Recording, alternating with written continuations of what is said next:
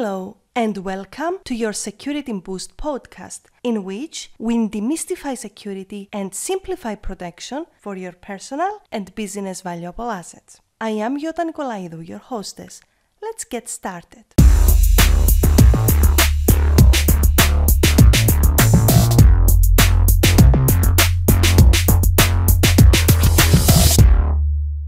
Hey there, I hope you're having a fantastic day and thank you so much for tuning in. So today we are going to talk about...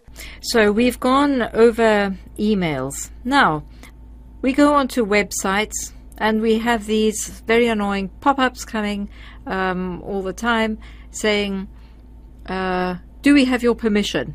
And you're so irritated, you just want to get on, you want to access some information, so you just click, I agree, and I'm sure that I'm not the only one who hasn't read in detail and gone to check the terms and conditions and all those little things on every website because the pace is just too fast.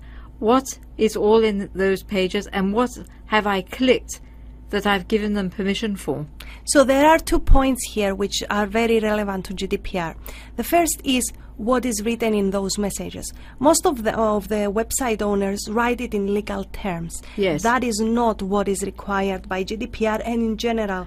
When you have to write it in the way that every human being, even a 12-year-old, can understand what you are saying.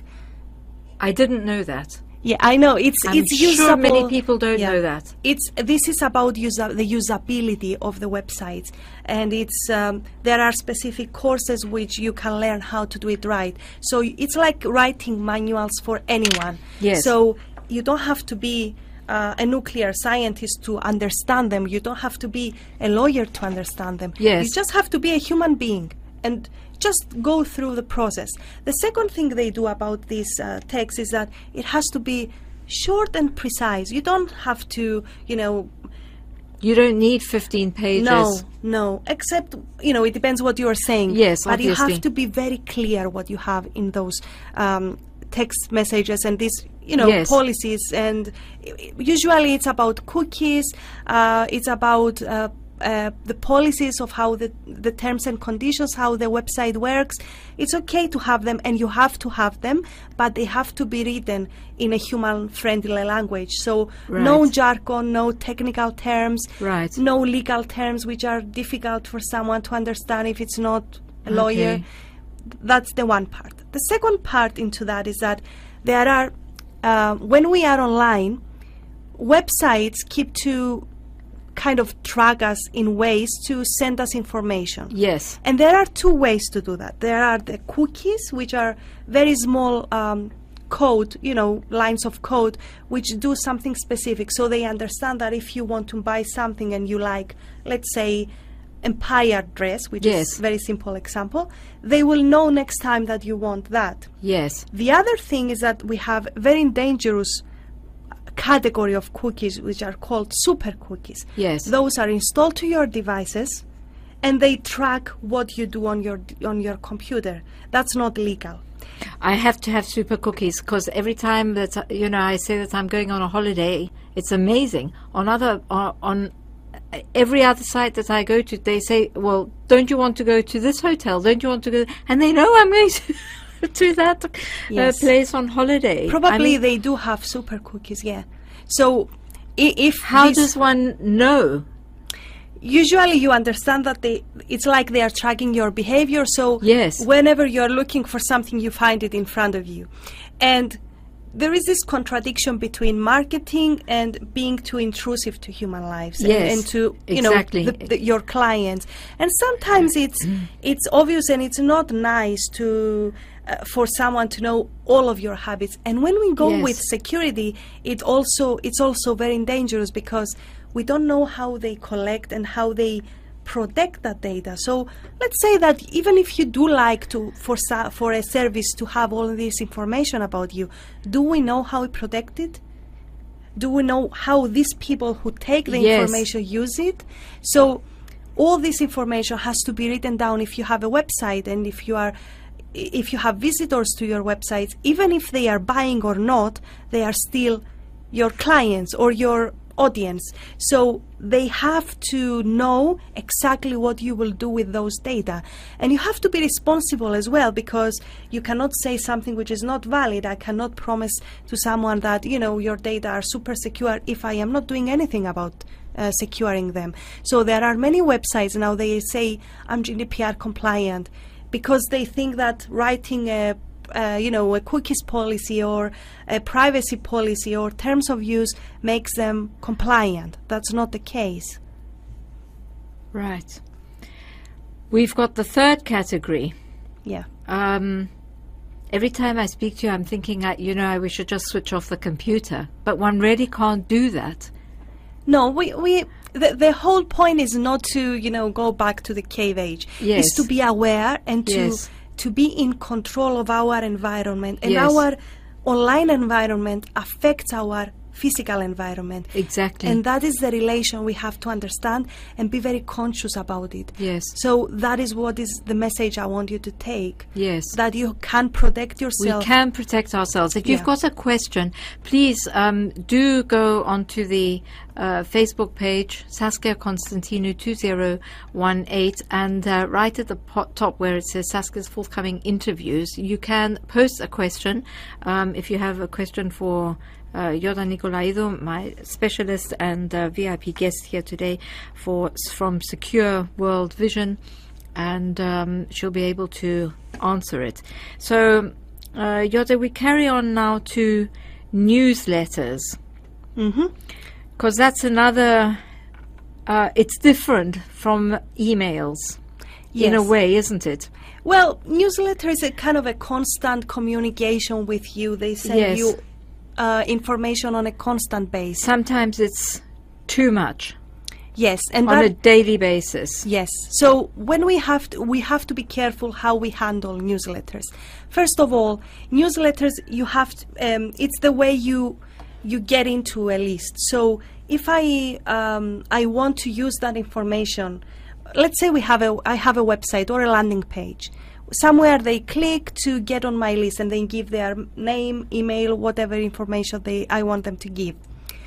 I have to be very precise on that, saying that, I'm going to send you this freebie, this, something that I give free, or we call it lead magnet in marketing. I will send you this information, but I will use your information to send you more free resources, or I will use it for marketing purposes in the future, so they have to know. Now, in that form, that is for personal data.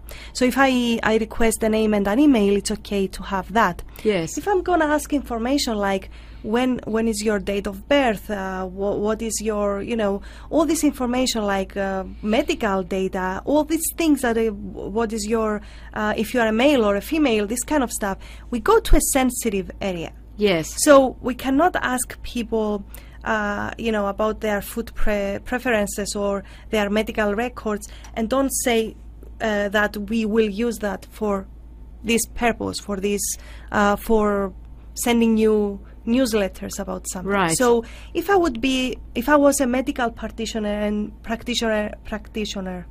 I'll say it right. Yes, sorry. Yes. And I want to send information to people who have a specific problem. They have, a heart problem, let's say. I'm going to collect sensitive data for them, which, health is sensitive. Of course. We don't want anyone to know everything about us. I want to send them supplements or, marketing related information. I have to put a tick box underneath their information, and I want them to tick on it, saying next to it with a message that, I'm going to use this information to send you relevant marketing material for your condition. Yes. That's very important. It's a difference between sensitive and normal private data. And then on the actual emails, we always have to have on the bottom of the email that they can unsubscribe anytime, or they can change their subscription preferences. So you might don't want to receive everyday emails, or you might don't want to receive ever any more emails. Yes. You have to be able to do that as a visitor or as a client or as a a user of a service. What happens when they say that they've unsubscribed you, and as you said before, maybe you're on another list and you haven't been answered? What can you do? There is one thing you can do, and that is what GDPR gives you the power to do. You have to inform the Data Protection Commission in your country. And I have to say, in Cyprus, They are doing a very good job. They are very busy. I know they are working hard. So this is how we also, because many business people ask me, okay, they were expecting that 25th of May, which was the starting date for GDPR, would be like the doomsday, and everyone who wasn't compliant with GDPR had to, would pay millions. Yeah. But the reality is that this is you realize that you're not compliant when you have a data breach or a cyber attack, or someone is making a complaint about you. So only these two ways will show that you're not compliant. But think about it for a moment. Even if you don't complain to the data commissioner, you become a very unsatisfied customer and you don't want to buy from them anymore. So GDPR compliance is doing them a favor, to be honest. Yes. So there are 2 points. You can call the data commissioner and say, this company, this organization, I did unsubscribe, I did request for that, and they keep sending me. Right. And you can also, one part that is very important is that on their websites, they have to also give you an email address or a contact point, just in case they didn't do it right. You can send them an email and say, I haven't subscribed, but I haven't, so you give them actually some kind of warning that this is going to come up. Yeah, but you are allowed to report them. That's the authority that is given to people. So we've got a message from Mr. Christos, and he asks, so is that the end of spam emails? It should be, because you can report them, and if they don't do it in the, if they didn't do it to comply with GDPR, they have to pay the fine. So, and you can even, get them to the court if they don't do it. So, yes, you have the right to stop having spams on your email. So, Christo, if you've got messages that you don't want to see, what you have to do is send a message to info@dataprotection.ie. info@dataprotection.ie. That's the email where you can actually report and say, I've requested to be removed from the list. I haven't yet been removed. Obviously give the company an opportunity. How long should they have? They should have 30 days according to the regulation, but 30. But obviously if we are talking about normal cases, it's much less. It should be immediate, actually. Yes, if we are talking for organizations, big organizations, which to be honest are more compliant than smaller ones right now, we should allow them about a month. But you can still send the email so that they know that you haven't. So let me explain what I mean with that. Yes.